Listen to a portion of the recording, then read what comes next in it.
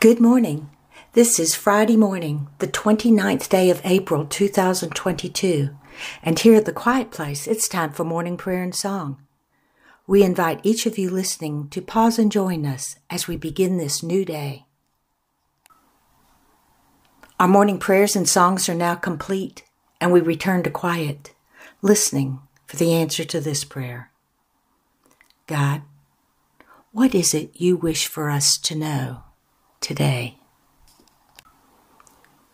When you decide it is time to clean out a closet, you pull everything out of the closet and spread it around on the floors, tables, and sometimes the bed.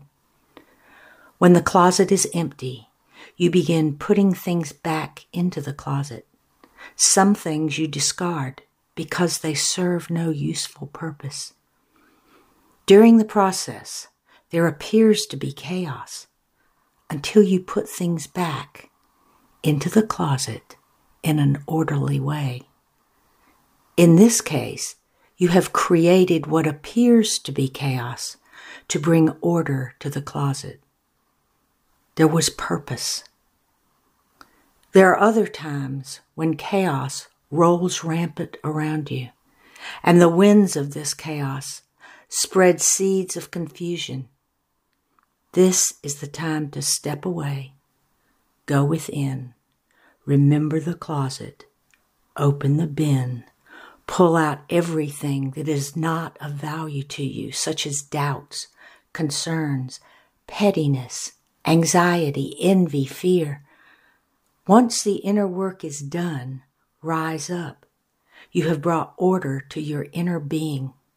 The chaos and confusion might still be circling. You see it, but it has no impact on you because you are free of the debris within. There are times upon the earth when it is important to know the difference between the creation of what appears to be chaos to bring order, or chaotic pandemonium, which causes confusion. This, my son, my daughter, is a good lesson to know. And the Holy Spirit says, practice discernment when faced with what appears to be chaos. Watch quietly to see if order comes forth from what appeared to be chaos. If order is brought forth, see it. When chaos is created to bring about turmoil and mayhem, you will not see order at all. You will see confusion. This type of chaos will rage until it consumes itself. Know the difference and see it.